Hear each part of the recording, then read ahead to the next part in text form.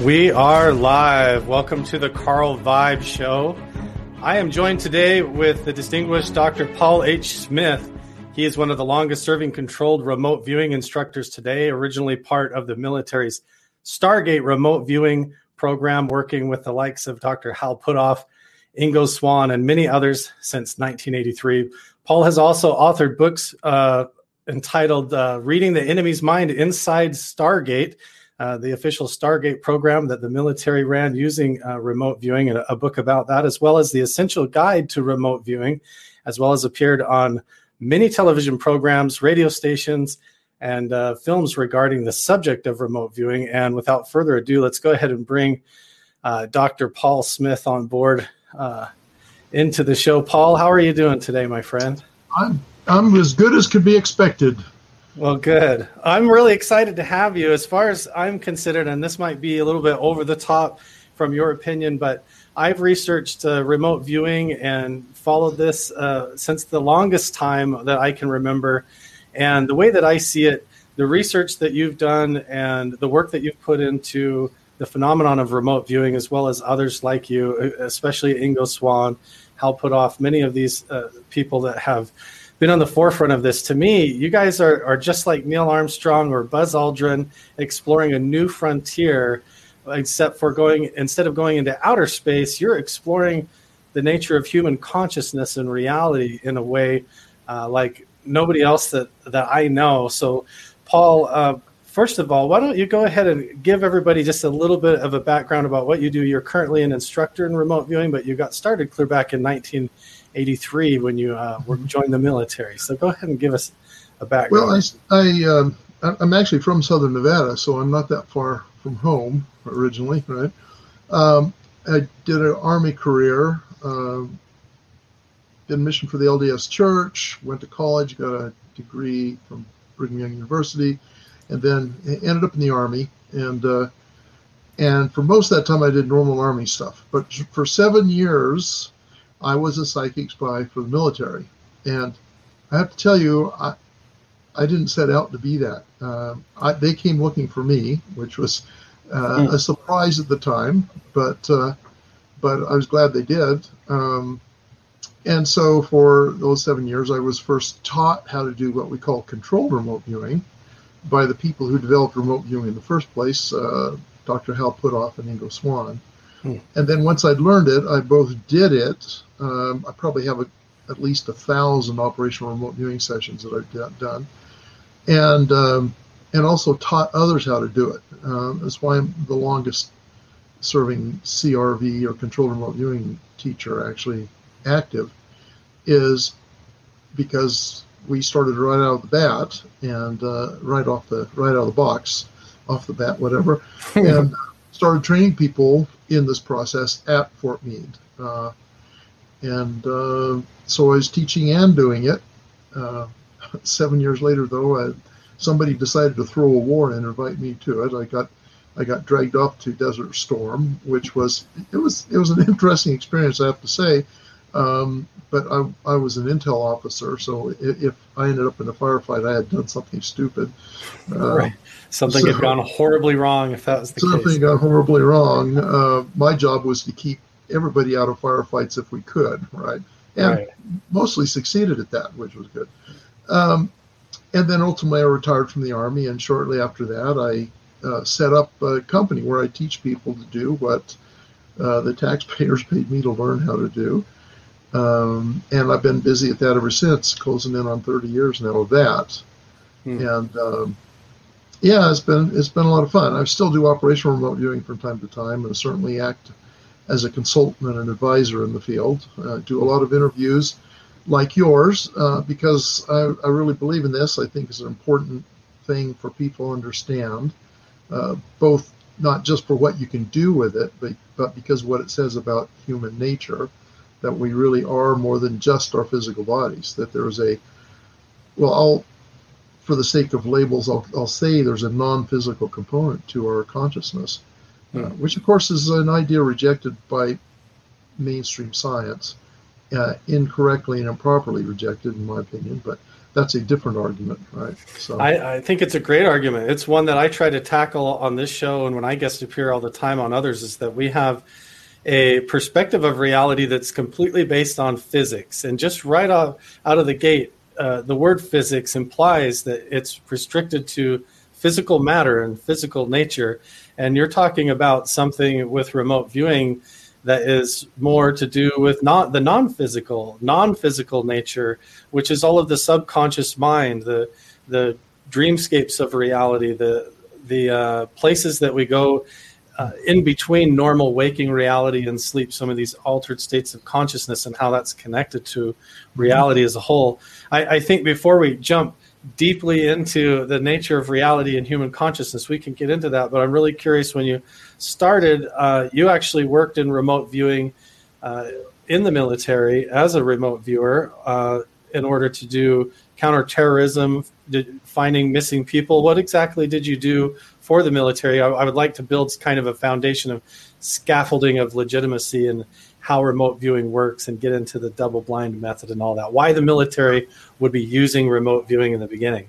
Well, so over the course of my career, and of course the course of the program as a whole, we, at one time or another, addressed every problem that confronted the intelligence community in the military. I won't say every particular case, but every kind of case, right? So we looked for, they sent us out to try and sent us out, that's a figurative speech, right? Right. They tasked us to try and find hostages in the Middle East, in the Bekaa Valley, the Westerners that were kidnapped by Hezbollah and others. And they tasked us to try and find out about new Soviet weapon systems, Chinese nuclear tests, deployment of troops, unusual things. They couldn't figure out what they were, get into denied facilities, science and technology sites that the Soviets had kept secret. We got into the war on drugs. We did a lot of taskings against various narco trafficking events and drug smuggling and that kind of thing. Just about anything that the military or the intelligence community or both were needing information on, we were tasked on. And sometimes we weren't maybe all that successful in some of them, but we were extremely successful in others. So this is the thing that when I tell people about it, particularly if I'm discussing with some scientist or even a skeptic, I'll say, you're right. Yeah, there were times it didn't work at all. And I say there were times when it absolutely did work, and actually provided useful, actionable information that did solve some intelligence community problems. Definitely. And those are the cases that I'm really fascinated in, is because of the nature of remote viewing and the fact that it is hard to validate and know exactly when you've successfully viewed a target and you've got useful, actionable intel off of that. There are measures that have developed over the years, like the double-blind method, or working as a team so that there's multiple remote viewers working together, and none of them know what the target is. Can you describe a little bit about how that method works to provide some of that background? Like, how do they ensure that the data that comes back off of the remote viewing session is something that can be compared to other remote viewers and maybe give more of a clearer picture of how that works? So there's two ways of discussing this. One is to talk about the protocol, and the other is to talk about the method. Okay. The method is the techniques that you use to employ or deploy remote viewing. The protocol is the conditions under which you do it. So it sounds to me like you're asking a protocol question here. Sure. What's the protocol for remote viewing? So in remote viewing, except in certain environments, generally speaking, you want the viewer to be totally blind to the target. In fact, that's almost universal. You want the viewer to be totally blind to the target. And there's a couple reasons for this. The trivial reason is that if the remote viewer knows what the target is, then any skeptic will come up and say, well, they're not remote viewing. They're just telling stuff they already know about the target. It turns out that actually, though, knowing what the target is or knowing too much about it in advance actually screws up the remote viewing. Because what happens is what the analyst wants in an intelligence scenario, or even in like a police case or whatever. What the analyst wants is to know what they don't know about the target, right? That the goal is to collect information that isn't known. But if you know what the target is up front, the problem is everything that you already know, everything that you can guess, everything you can infer, any speculations, all that stuff is going on in your head all at the same time. And the signal that brings the real information, the unknowns, into your mind, it's so subtle that all of this racket going on, and the guessing and the speculating and the already knows and all that kind of stuff, that smothers the signal. And it becomes very hard to distinguish what the new stuff is from the stuff that you already have in your head. And so having the viewer blind to the target, not having any idea what the target is very helpful in eliminating a lot of that, what we call mental noise, and it allows the very subtle or very nuanced signal that is present and trying to make its way in, allows that to come through a lot more cleanly and with a lot less interruption. So it serves a very important and very valuable purpose, that the viewer does not know what the target is. Now, the question always comes up, well, how do they then know how to go to it? We can talk about that in a little bit maybe, but let me talk about the rest of the protocol first. The second thing is you want, in most cases, you want any persons associated with the viewer to be blind to the target as well. You don't want them to know anything about it either. The reason for that is there is this issue of nonverbal communications, or even slips of the tongue or whatever. Somebody who knows what the target is, particularly if they're inexperienced with dealing with remote viewing, they could easily convey information to the viewer that isn't derived through, if we'll call it psychic means, through extrasensory perception. So you don't want them to know, because that's also a form of noise.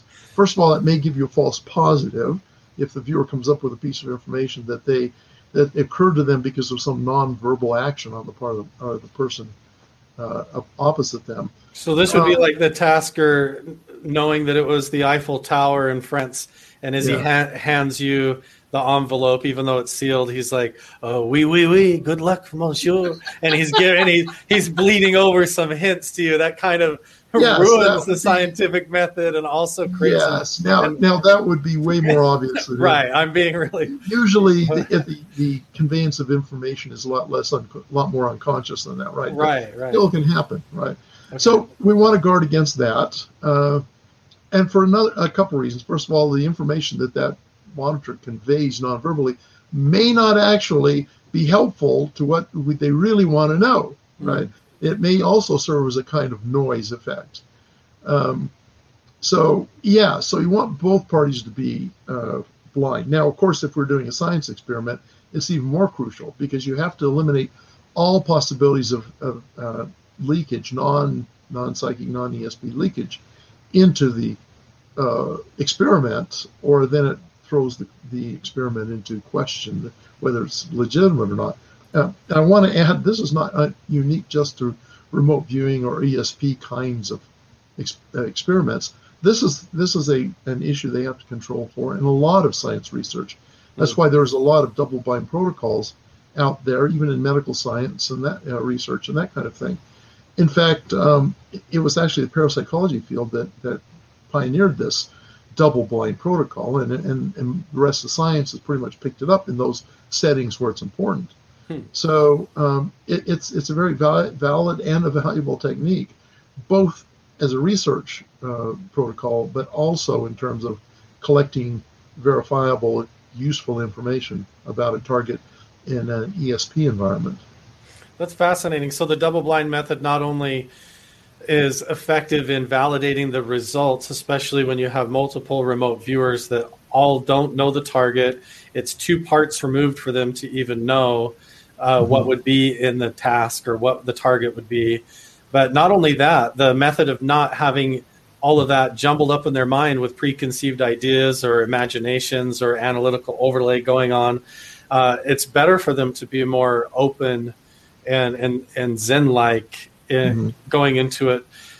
So what can you describe very specifically what that double-blind method would look like in a typical remote viewing session so that people get an idea of, okay, so let's say there's a building in Russia when you're part of the Stargate program, They want to see what's being manufactured inside this building. They can't see inside.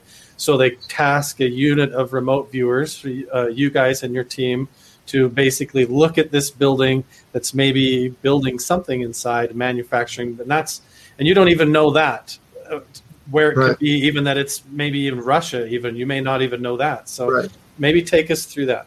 Yeah, so first off, the people who want you to do this will know a lot more about this than, like they'll know where it is, they'll know what it looks like. They may have satellite photos of the roof if we're talking about a building or a facility, right? Okay. They just don't know what's going on inside. But what the viewer knows is nothing. Okay. So an example of this might be, so in the early days when we were doing this, we actually used geographical coordinates. Okay. So latitude and longitude to target the structure. Now, this is long before Google Earth, so generally speaking, unless you had some kind of map, you wouldn't really know where the coordinates pointed anyway, right? And even then, even with a map, it might not necessarily be helpful.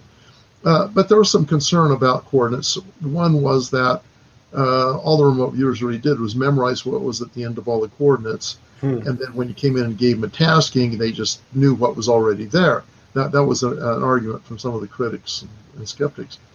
Other than the fact that since there are literally billions of possible coordinate combinations, and really infinite number, but billions as far as Earth coordinates are concerned, it would be more of a miracle to be able to do that than it would be in a remote view, I would think. So, but the bigger issue was it was a mental noise issue, because after a while, viewers actually tended to get a kind of concept of where different coordinates pointed. For example, we did a lot of Soviet Union coordinates. After a while, you know that it's pointing to somewhere in the Soviet Union or maybe Latin America or whatever. And so when you got a Soviet coordinate, then you'd start imagining things. Oh, it's Siberia is cold and snowy, and there's wolves out on the steppes, and there's pine trees, and maybe it was a little snug laboratory in downtown Moscow. But you had this noise going on. So they realized that the coordinates were not helpful. They were actually problematic. So they introduced what they called encrypted coordinates. And all this really was a random number that was linked by the tasker to the intended purpose. So we'll use the Eiffel Tower example. Let's say when in a training environment, I want a viewer a student, we'll call them a student, to remote view the Eiffel Tower. Okay. So I don't tell that student remote view the Eiffel Tower. What I'll do is I'll write down, and I like to use this number, 8675309. Okay, 8675309 equals remote view the Eiffel Tower. And then, speaking kind of symbolically here, I tear the sheet in half. I give the viewer 8675309. The viewer never sees the remote view of the Eiffel Tower half of it. So I'll tell you very briefly what I think is going on here. So the viewer gets that number, 8675309, has no idea what that has to do with, because there's no content to that. There's nothing in there that says Eiffel Tower, right? So what happens, their subconscious, which appears to be the thing that links or connects us to the greater universe. I don't know, there's lots of hand waving you could get into here, but somehow links us to the signal. The viewer subconscious goes out into the universe, scouts around for what that number 8675309 was linked to. Now, if we actually use that number, they find a song, but we won't go there, right? So they find the number stands for, the subconscious finds the number stands for remote view of the Eiffel Tower. Now, the conscious awareness, the one where it appears to be doing all the work but really isn't, doesn't ever become aware of that to start with. So, but the subconscious then directs this viewer's subconscious attention to the target, and then the viewer, through the process that I teach them, brings the information, the relevant information, up into conscious awareness, where it can be objectified, where it can be put out on paper and verbalized and made available for other people to understand. And then it goes from there. So the in the envelope or in the tasking folder, it would have specific details like we want to know this information about the Eiffel Tower, exactly what's in the briefcase on this platform or something like that. Look inside there. But all you would get is like an 8-digit code that was randomized and put on the outside of the envelope.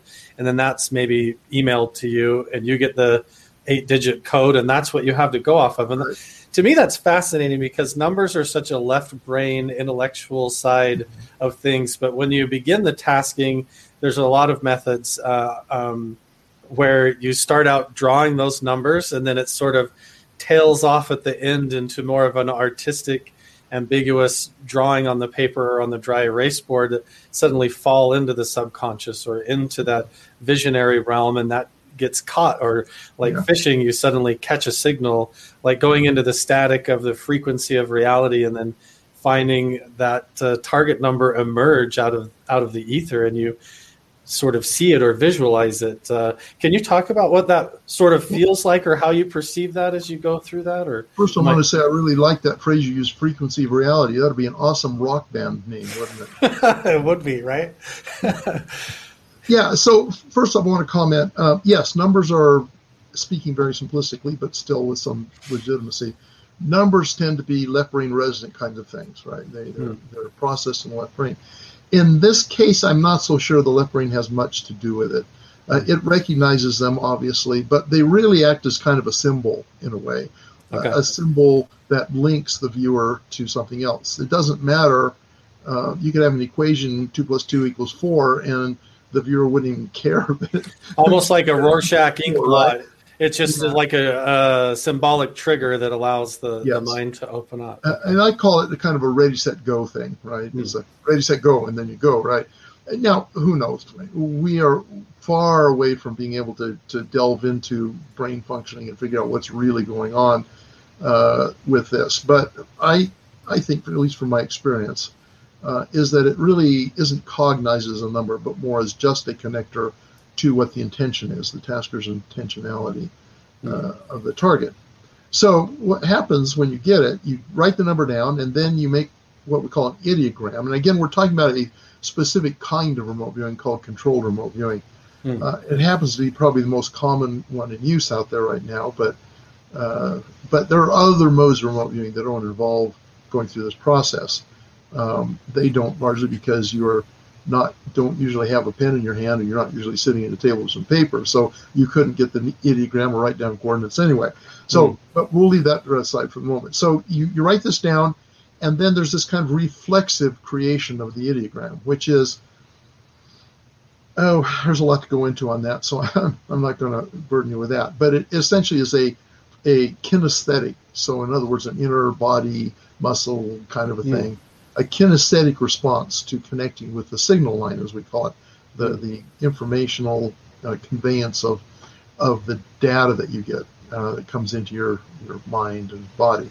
So you create the ideogram, and there are some things you can learn from that, and you write those down. Basically, the goal of this first part of it is just to determine the basic general nature of this thing. We call it a gestalt. But is it land? Is it water? Is it structure? Is it an event? Is it a person? Whatever.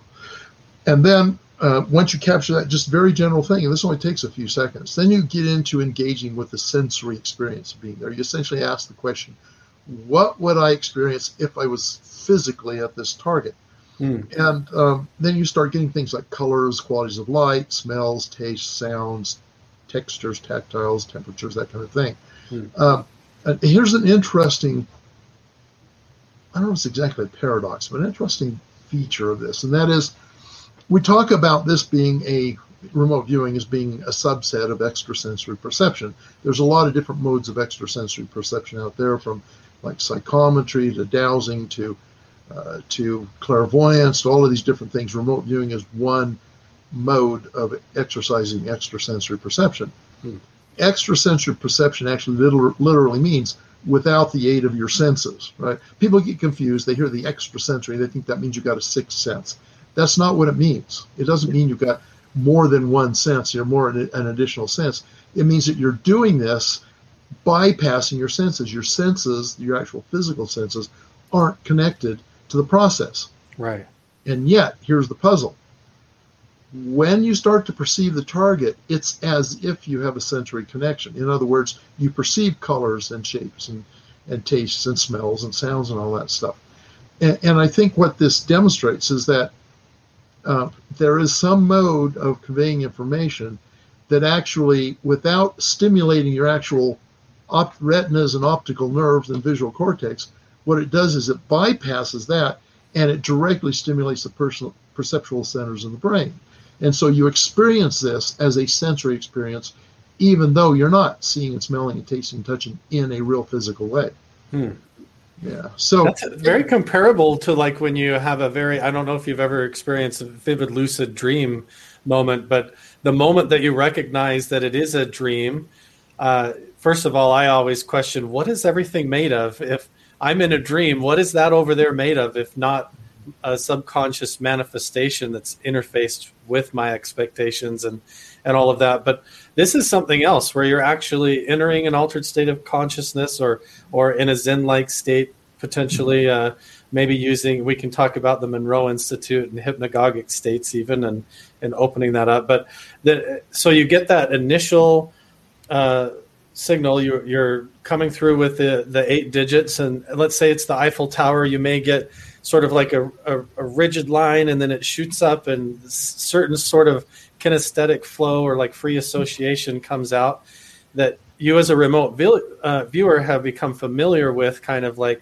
oh, this feels like a structure, it feels rigid or vertical, it feels man-made, and then it maybe quickly falls into that second level, like you're saying, where the synesthesia or sort of the being there-ness sort of sets in a way where you're feeling maybe the humidity or the weather a little bit and sort of sensory, but it's not like directly seeing it or feeling it. There's just sensations. Is that what you're describing? Is that accurate? Yeah, I describe.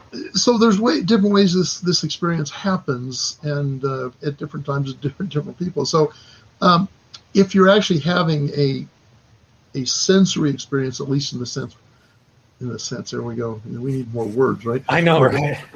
Yeah, in the way I'm discussing it here, where your eyes aren't actually seeing anything, your physical eyes aren't seeing anything, and yet you're having a visual experience, right?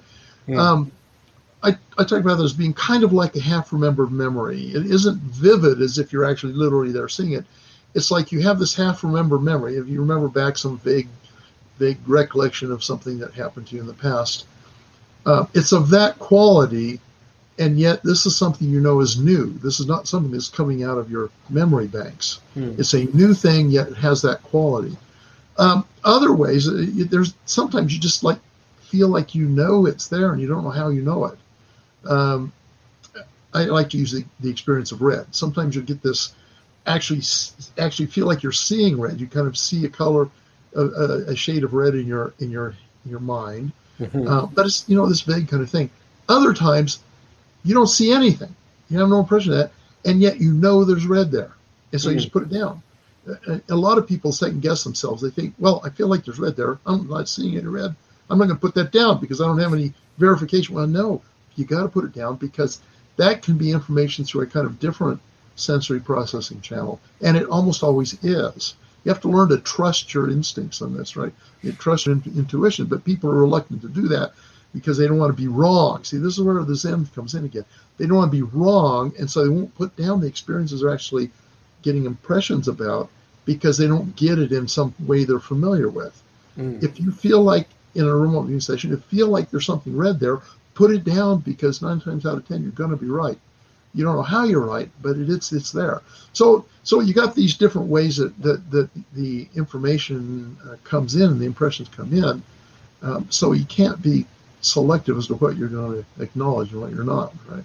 Yeah, that makes sense. You might get the impression of something really strong and feel like it's totally off from everything else, but it turns out that if you don't jump to conclusions or start having all that analyzing, overlaying, and muddying the waters, it might fit in better when you actually understand what the tasking was or see it from a different perspective and realize, or maybe there was a little bit of time slippage where you saw something just ahead of or just in the past of the target something different that actually adds to the information. It seems like that happens as well. Yeah, the interesting thing here is surprises oftentimes are right. And if you're confident that you're right, you're almost always wrong. Here we get more with Zen and some paradoxes and stuff. Very often, if you're going along and all of a sudden something makes no sense to you from what you've already gotten, it doesn't make any sense that's there, that will actually turn out to be right. And the stuff that did make sense to you will be your left brain constructing a story for you, and it'll be wrong. You have to kind of learn to understand, and it comes from practice, training and practice. You have to learn to recognize what the wrong stuff feels and sound and seems like, and recognize what the right stuff is. In fact, people say, well, what do you teach someone when you're teaching them to be a remote viewer? And I say, well, you can break it down into really simple elements, but as usual, the devil's in the details, right? So what I teach people is two things, and then a combination of them. The first thing is I teach them how to recognize this very subtle signal that is carrying the actual legitimate information. Then I teach them to recognize the noise, not necessarily in particular order here, but then I also recognize them, teach them how to recognize the noise, the things that are indicators that you're getting noise. Okay, and so then I help them understand how to tell the difference between those things and what to do about those things, right? So, and it sounds really simple. Just learn to recognize the signal, learn to recognize the noise, but it's huge trying to do that because it's a process that we don't normally pursue in normal human existence in everyday physical world. Yeah, most people are caught up in the mental processes of the day-to-day and the thought processes and that constant conversation and overlay of visualizing and trying to solve your problems. It's another thing to enter like a Zen state of mind and become more of a witness to all of that.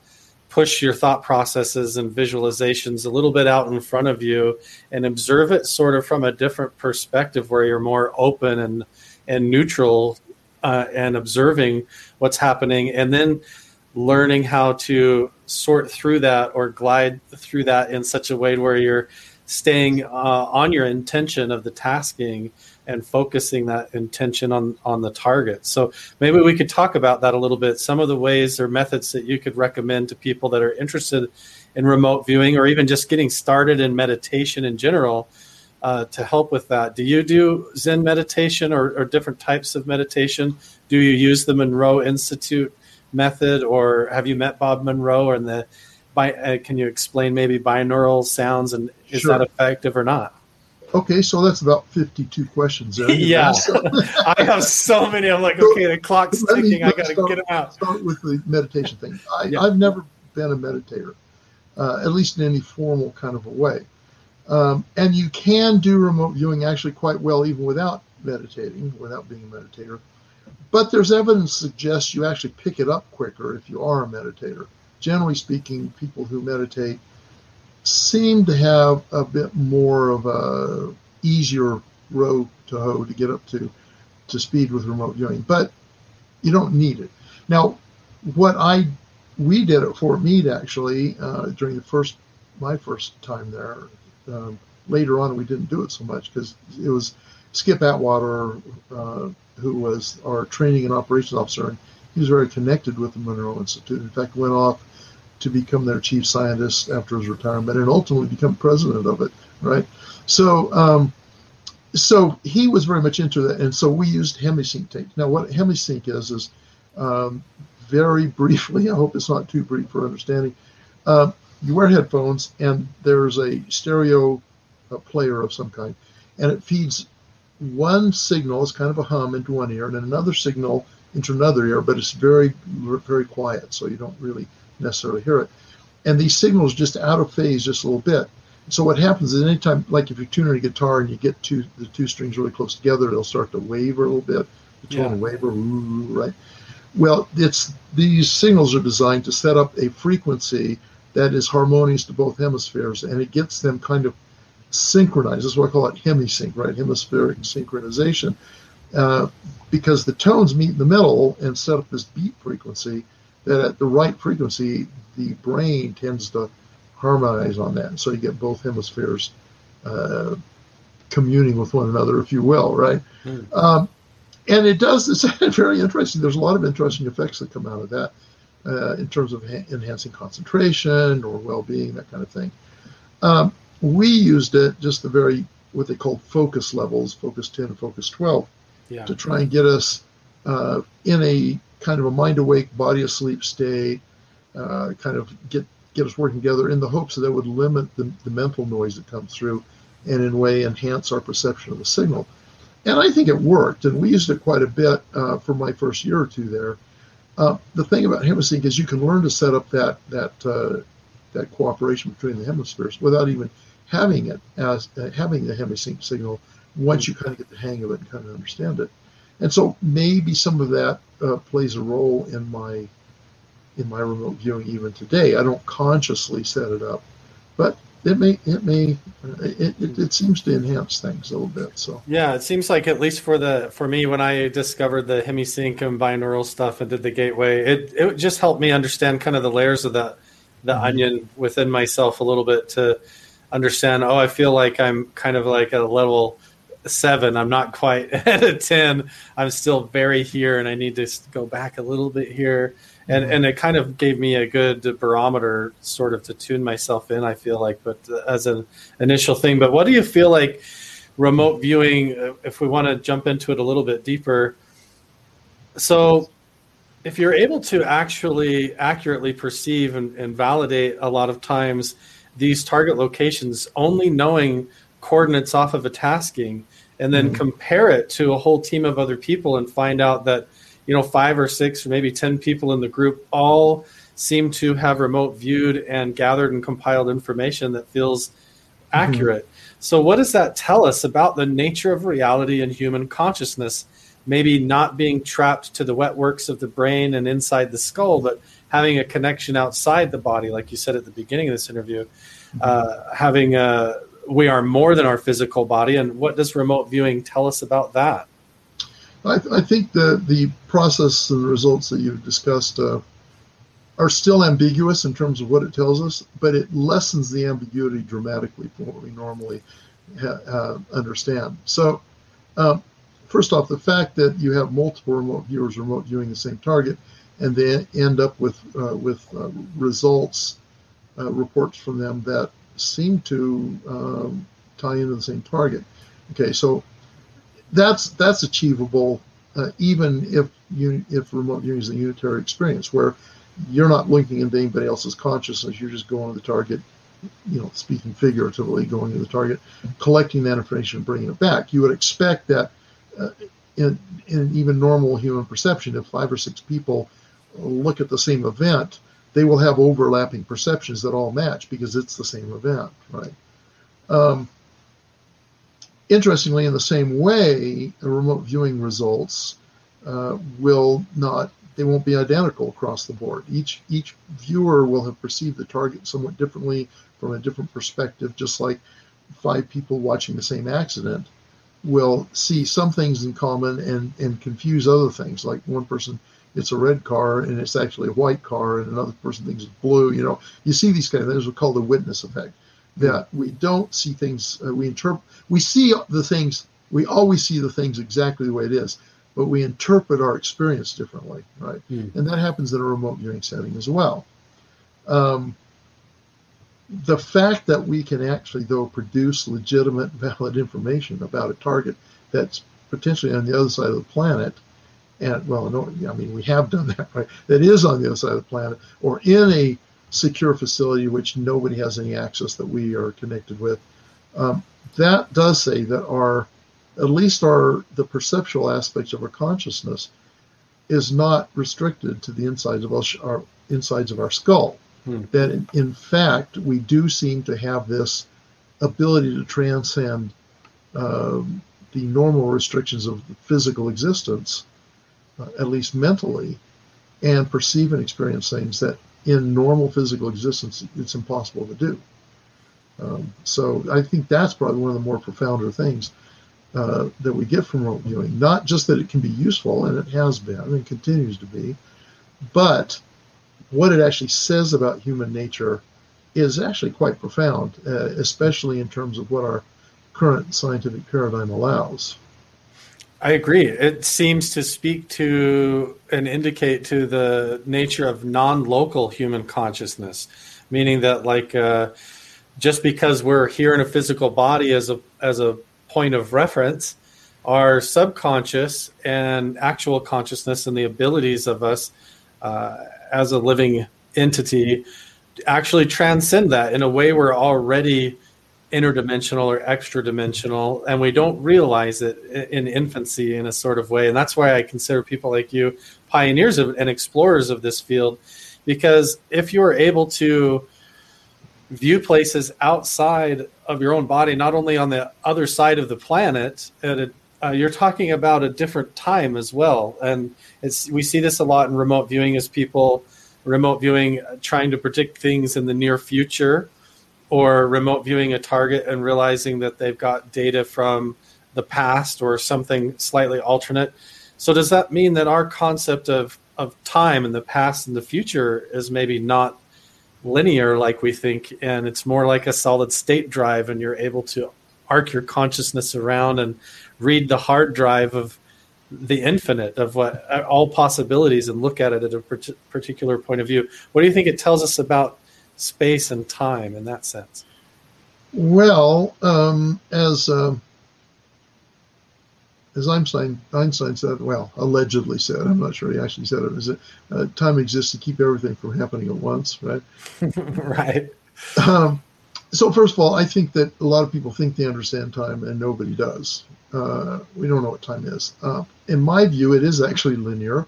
There are folks who, there's this argument between the block universe and the braided universe, as I call it, where in terms of time, where the block universe is that everything already exists, and all we are points of perception that are moving along. Like it's a big 2x4 that's marked into sections. Each one is a year or whatever, and we move along it and perceive it. I think that's actually probably not true. And I'll explain. I like to think that the future hasn't already happened. So let me explain it this way. So in remote viewing, people take remote viewing as evidence that the future already exists, that we just, we can see in the future because it's somewhere further along the 2x4, and we just happen to get a different perspective on it. But in fact, the way remote viewing seems to work in remote viewing the future is that you can remote view the present and the past with pretty much the same degree of accuracy. I give this kind of seat of the pants estimate. So where roughly present and past, a remote viewer who's trained and experienced will show that they've actually successfully remote viewed that 70 to 80% of the time. Because remote viewing isn't perfect. There are times when it just fails, and we don't know why. Okay. Of that 70 to 80% of the time, a really good remote viewer will have high quality results, roughly half that. So about 35 to 40% of the time. So evidence 70 to 80% of the time, really good quality 35 to 40% of the time, which in and of itself is still a miracle when you get right down to it, right? Because it shouldn't be successful at all. Okay. But now when you remote view into the future, that 70 to 80% plummets to, and I don't have an exact hard number on this, but in order of magnitude, roughly 5% success trying to remote view. So you're going from major statistical significance, 70 to sometimes up to 80% accuracy as a group, and as you're probing into the future, that drops clear down below 10% and gets very, like the waveform has not collapsed yet. You're just very, very dramatic difference. And people say, well, wait a minute, I thought being psychic was all about predicting the future. And I say, not really. You've been misled in a certain way. The reason we've come to associate it with remote viewing the future, or to the perceiving the future, foretelling the future, is because nothing else can do that. Right? It's the only tool we have for doing that. I mean, you can always extrapolate, but if you look at some of the predictions from popular mechanics in the 30s to what the 2000s would look like, there's a couple of hits there, but most of them are totally gone, right? Totally wrong. Yeah. So we can extrapolate, but that's not the same thing. Here we're trying to claim that we can actually see into, whatever seeing here means, see into the future and essentially get information in the present from the future. And yet it doesn't seem to work very well. Okay. So it's come to be associated with being psychic is telling the future. Well, and sometimes it does, right? But what people forget or aren't aware of, that you don't report the times it failed. You report only the times it worked. Mm-hmm. And so you hear all these success stories, but if you go in and if you were able to then collect all of the failure stories as well, you'd find that maybe 5 out of 100 are success stories and 95 out of 100 totally didn't work. You didn't get any stuff about the future. Okay. And there's a long discussion about that. But the evidence from remote viewing tells me that the future does not exist. That it is, if you get it right, it's usually because the future you do describe is something that is going to come true in the near future, and it has a deterministic cause. It's something that is going to happen no matter what happens, right? And generally you can tend to remote view deterministic things that are directly determined by what's happening now in the future. The things that are really hard to remote view are the things that aren't deterministic, usually involving human intentionality, human choices and stuff. So that's an indicator to me the future doesn't exist. Now, people will bring up the notion of associative remote viewing, which maybe you know about. Associative remote viewing is a way of predicting, like if a stock price is going to go up or down, or if one team or another is going to win a sporting event, so you can bet on it. Or invest in the stock or sell. Like Daz Smith and those guys do cryptocurrency predictions and things like that. Right. What's the future? They're not looking for the price; they're looking for if it's up or down and magnitude if possible. Right. The reason that works, and that works about equal to doing the present or the past. The reason that works is because what you're doing actually is setting up a deterministic future.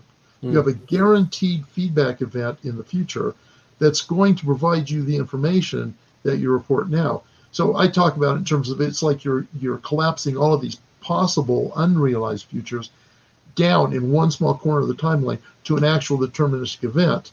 And you are then remote viewing along that narrow, certain to happen channel. And that's why ARV. Now, even ARV doesn't work 100% of the time, but it does work about the same degree as remote viewing present or past. Very interesting. So maybe, we've been going here almost 50 minutes, and I want to hear some of your amazing stories. The time flies by, and I don't have any time limit if you don't. We can go as long as you want. But I'm really curious. So we're talking about being able to see different times along the timeline, and that works for the present, looking into the past, like maybe looking at the JFK assassination or different things like that, that you could get tasked to do and not realize it. But like Hal Puthoff and some of these guys, and even Ingo Swann in his book Penetration, they were involved supposedly in operations where they were taken to try and remote view mysterious things that maybe you couldn't validate, like UFO locations or sightings or crashes or like Area 51. We have a lot of our audience here that's interested in that and interested in this phenomenon with remote viewing as a valid way of maybe exploring this topic. And I know that it's something that, unless you have somebody on the UFO or also there to confirm the sighting or whatever, it's hard to validate and know for sure. But what are some of the more fascinating experiences that you've had involved in remote viewing with maybe what the UFO phenomenon is with, or UAPs, or are you convinced that these are a real thing? What do you think it is?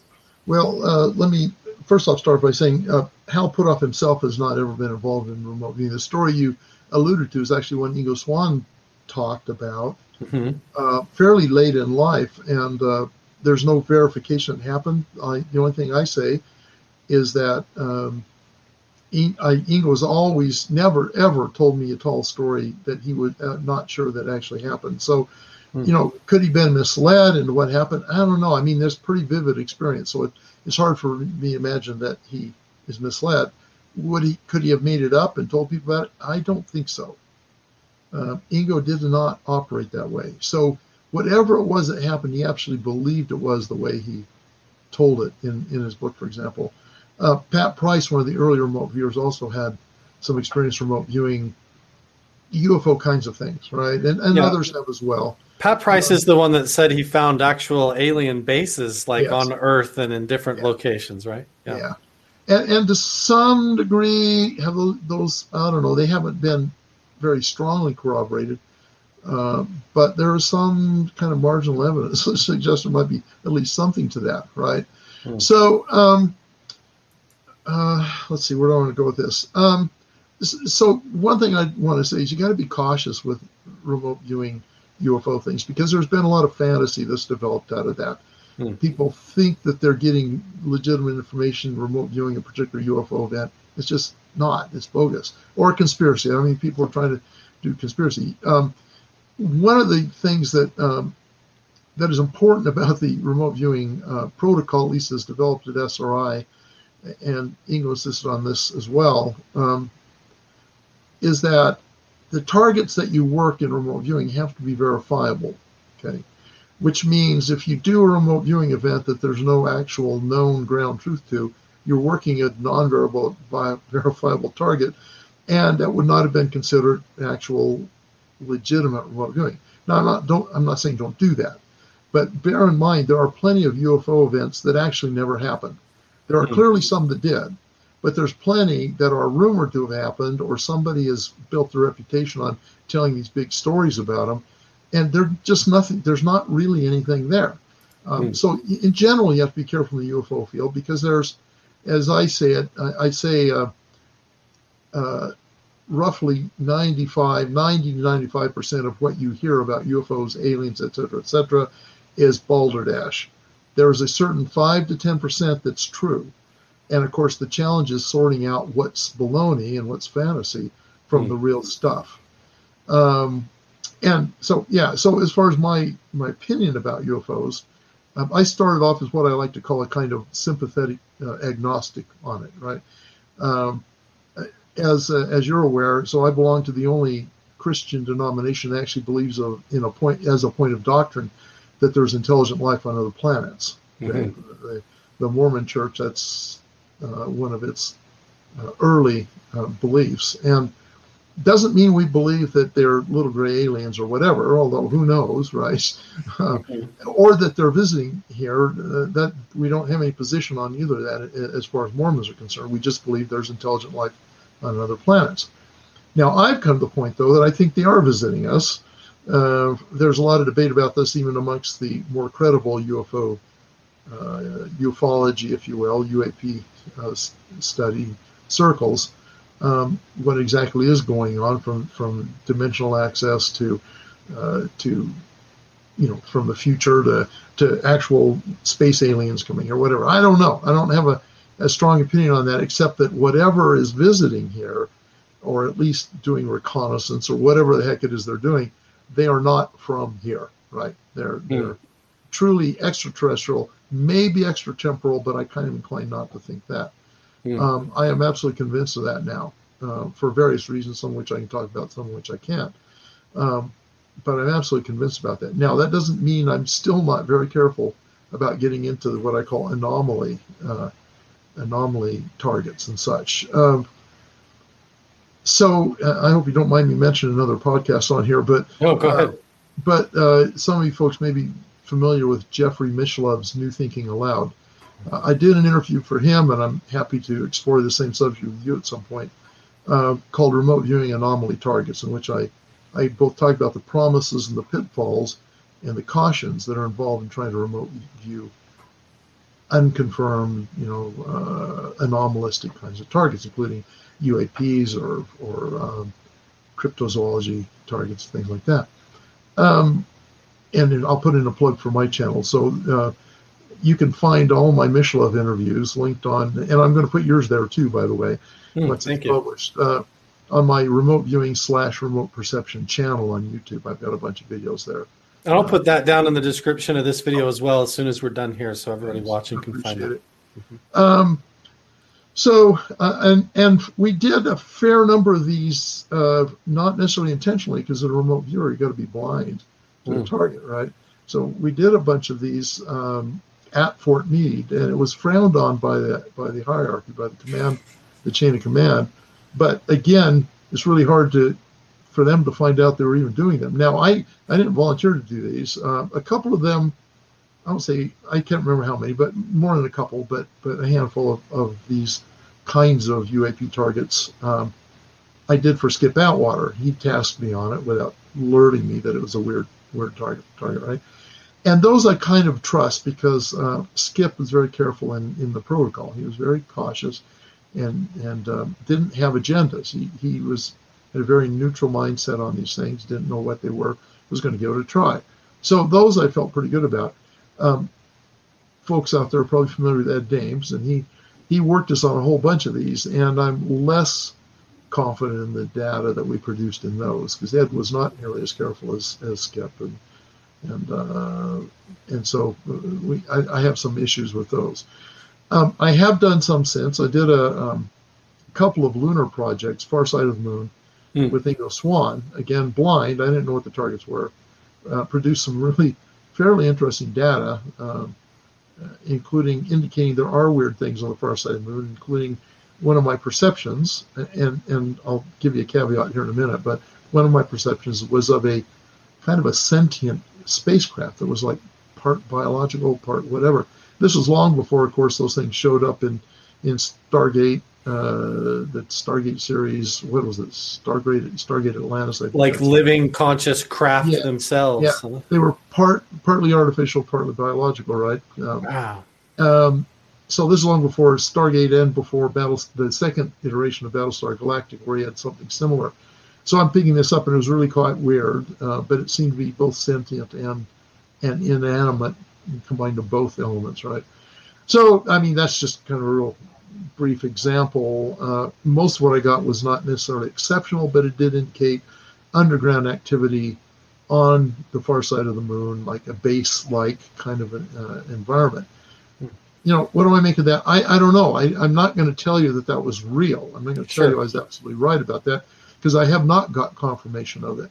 And I do know that remote viewing sometimes doesn't work, and sometimes fantasy gets built in and whatever. But my data actually overlapped with Ingo's data and with another guy's data. So it at least gave me food for thought. It's an interesting experience, stuff that I would not have made up on my own. I would not have made that up.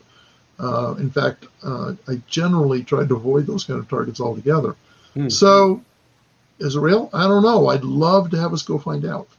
Yeah, so like Skip Atwater, somebody, the tasker, they give you the target and the 8-digit numbers, double blind. You have no idea that it's the far side of the moon, the back side of the moon.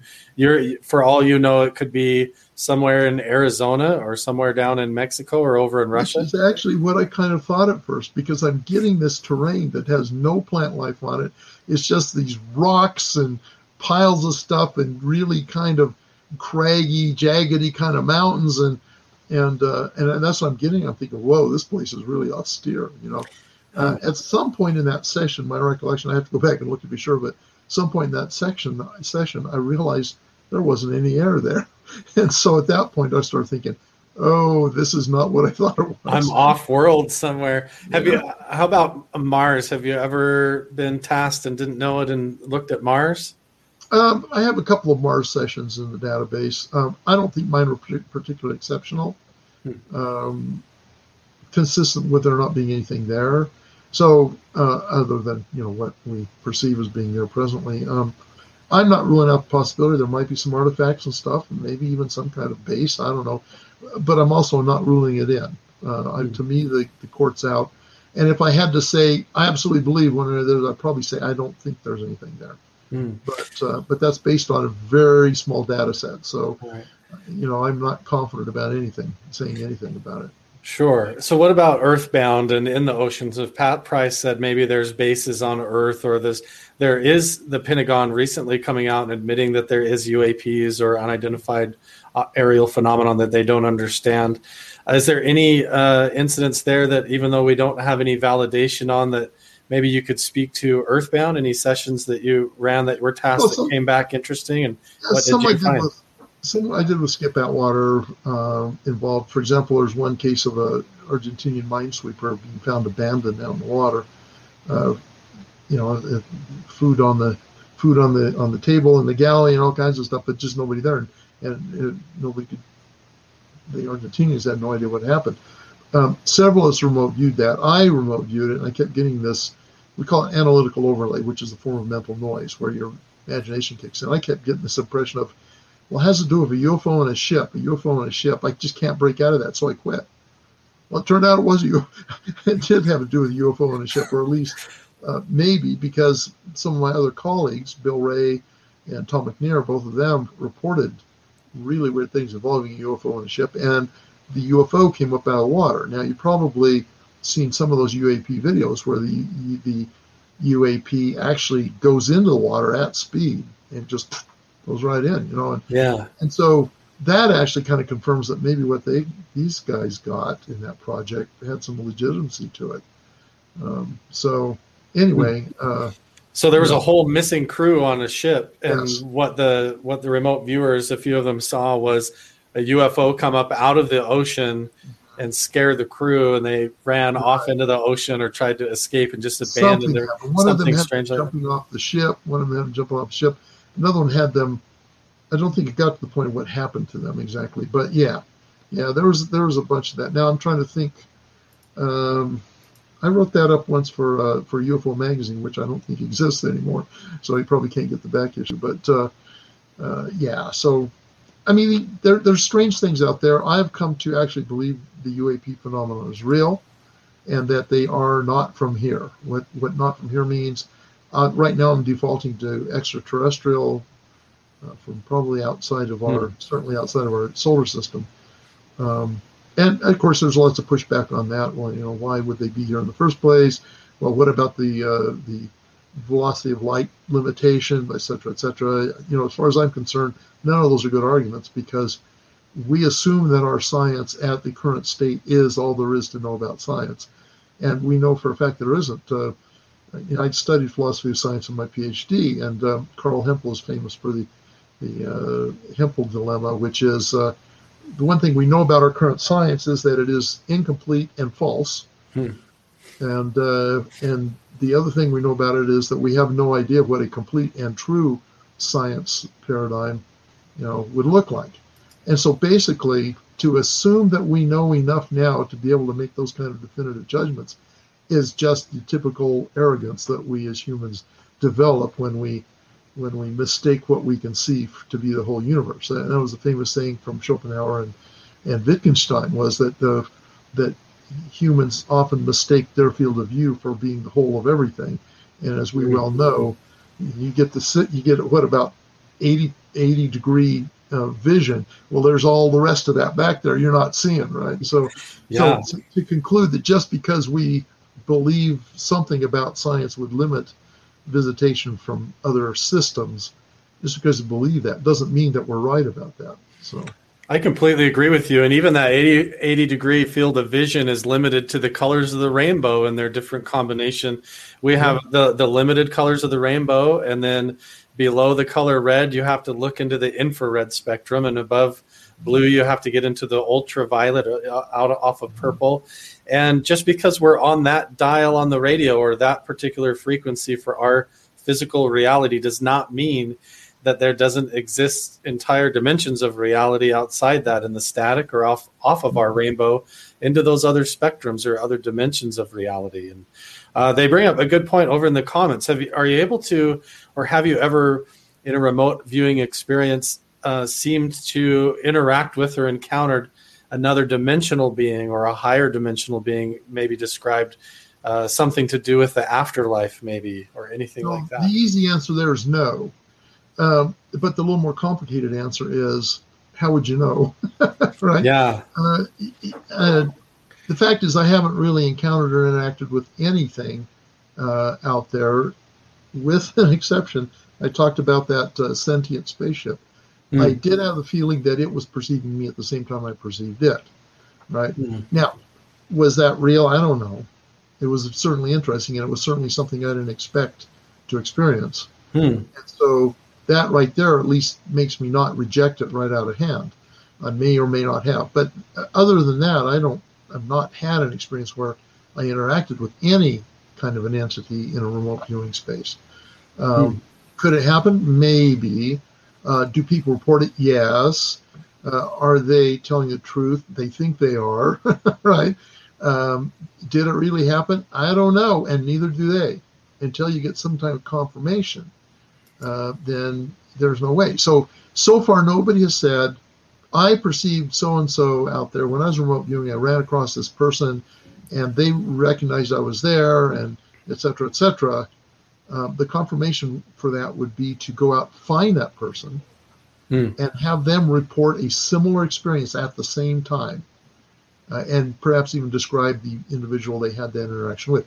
If you had enough instances of that, you would have evidence that that does happen. But there is none, literally none of that evidence yet. So, maybe that's a future science experiment if somebody wants to give it a try. But I think it's very hard to do. But, what the heck? This is definitely an interesting point and phenomenon to, if you had a whole group of remote viewers looking at that blind location on the backside of the moon, and there's a craft that happens to be there, and not only do you witness the craft is living and sentient, but it seems to somehow notice that you're there viewing it. And that's a whole other level of interaction, potentially, especially if multiple people were able to witness that. And it seems like it's one of those things that's still just at the pioneering edge of this phenomenon, and being able to research it and validate it as a challenge. I have to tell you, even that wouldn't be conclusive evidence to have a bunch of people report the same thing. Right. We have this phenomenon in remote viewing that occurs from time to time called telepathic overlay, where other people involved in the project pick up on what one person is either experiencing or imagining, and they report it as if they had that experience. So, maybe it's true. Maybe they would pick up on that individually and report the data that they're getting themselves, and that would be corroboration. But they might just be picking up on the fantasy of one very strong remote viewer who is off into la-la land on that particular project, and they report that as if it's theirs. And because you can't tell the difference, you don't know. So the gold standard is able to provide objective, verifiable evidence about it. And so, it's thought-provoking, but is it conclusive? Well, not really, actually. Definitely. So there's a few questions that have popped up in the comments section. Basic advice on if somebody was getting started in meditating or remote viewing down this path.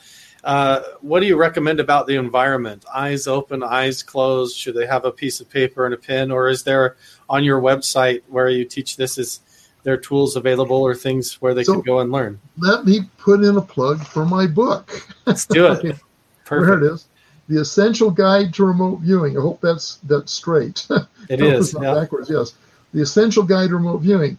I have 2 chapters in here on how to do it yourself. Okay. You can get it on Amazon. You can get it off the book page. I will send out a signed copy if you buy it off my book page. But you can get it off Amazon. But all that said, I have 2 chapters that get you started. I do have a video out there, which you might find interesting. It's called How to Do a Simple Remote Viewing. It's on YouTube. It's also linked on my YouTube channel that I mentioned, the Remote Viewing / Remote Perception channel. You can find it there as well, and it's enough to get you started. Yes, so another resource you might be interested in is my blog. It's called the Remote Viewing / Remote Perception blog. Are you starting to hear a theme here? Okay. And I have a bunch of articles on there that actually are helpful for remote viewers as well, and people who want to be remote viewers.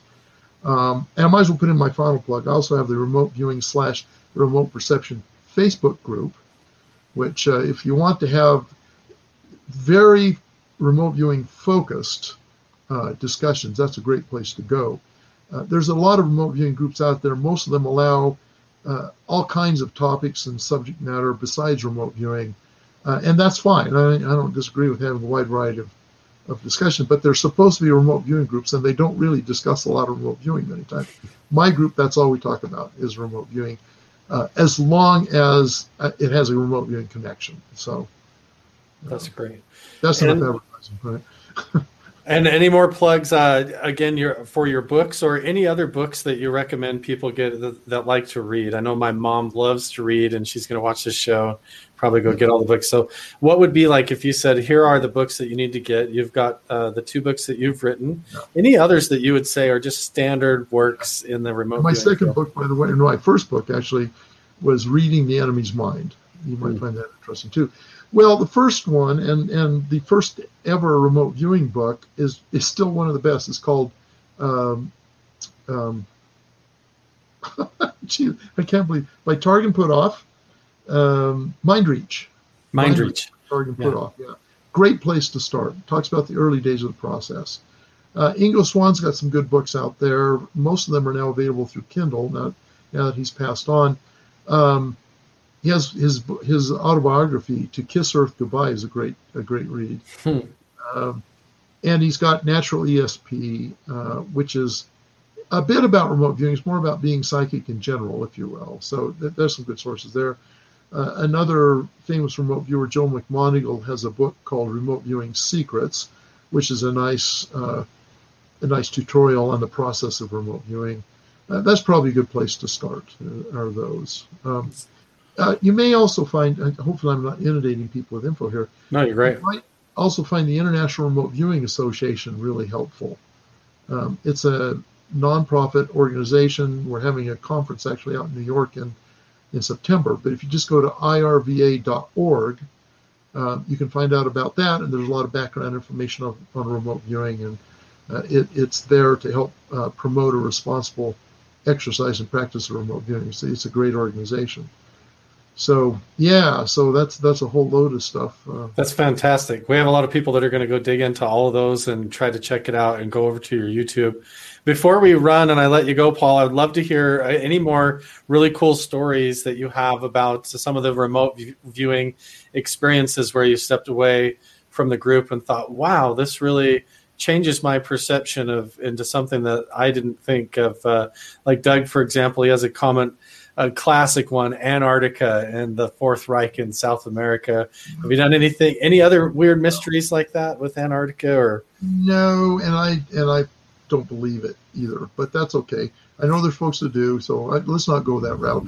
Okay. So, I do have to say one thing. Sure. I'll tell you this story, and then we can come on another time, and I'll tell you some of the, because they all take time to Absolutely, I'd love that. So I'm at Fort Meade, and our boss at the time was Bill Ray, who's a really good friend of mine, and he helps me with my classes, actually, when I have enough students. And he was the boss at the time, and he always liked to wear this kind of sport coat, shooting jacket with the patches on the elbows and stuff. And this is back when you could smoke in a government facility. So he's walking along, he's got his pipe, and he passes me there in the middle of our little operations building. He says, "Paul, you know what amazes me about this remote viewing stuff?" I said, "No, Bill, what amazes you about remote viewing?" He says, "What amazes me about this is that it doesn't amaze me anymore." Which was really quite profound. Now, it's not strictly true. I mean, every once in a while you get something that blows your socks off. Definitely. But nonetheless, it did get to be a bit of just another job. And people would say, they come in and they say, "Okay, Paul, it's time to go over and project your mind to the other side of the planet and tell us what the Russians are up to, and go through the ether and all that." And I said, "Oh crap! Do I have to do another one today?" You're like, I didn't even have breakfast yet. That's right. So it is interesting that even this can be commonplace when you get involved in it a lot, and yet at the same time, it's really quite amazing. And when one of my students does really well, I still just celebrate. It's just great. So anyway. That's fantastic. One final question that I have for you is, what do you think the implications are as we come out with future technology? We have this idea of implants. We have biogenetic implants or virtual reality, augmented reality. What role do you think remote viewing or conscious controlled technology and how that might interface as far as using the mind in order to control and interface with technology besides using our thumbs and keyboards? Well, first of all, there's a lot of misinformation about that, speculation stuff. The science writers themselves are famous for going way beyond what's actually real about it, right? Yeah. So one thing is that, you always hear them say, well, we now have technical mind reading, you can put these implants in and it'll read your mind. And this baloney, it's total baloney. You get them. Well, this is also another topic that I could go on about for a long time. Sure. You don't have mind reading because each one of us, our brain processes are different. There are commonalities there. But for example, when I think of dog, the brain configuration is totally different than when you think of dog, right? The processing in the module, if you want to use that term, that process this idea about animals, right? The configuration of neurons and firing of neurons, that stuff, is different than everybody else. It's called multiple realizability in philosophy of mind. The idea that the configurations is different for each of us, and it's in the context of our social interaction that we come to unify our conversation, our communications there. So you can put an implant in that could read one person's mind, but it would have to be taught what that person is thinking, what the confirmation is for each of the concepts that person might have in their head. And it is not, as they say in science, isomorphic. It's not the same as anybody else's content. So it won't translate across unless the machine can also learn the way the other person understands that stuff. So I'm sorry, you got me on a soapbox. That's great. So I think that there may be use and validity for this technology, but it is not nearly what the science writers are claiming it is.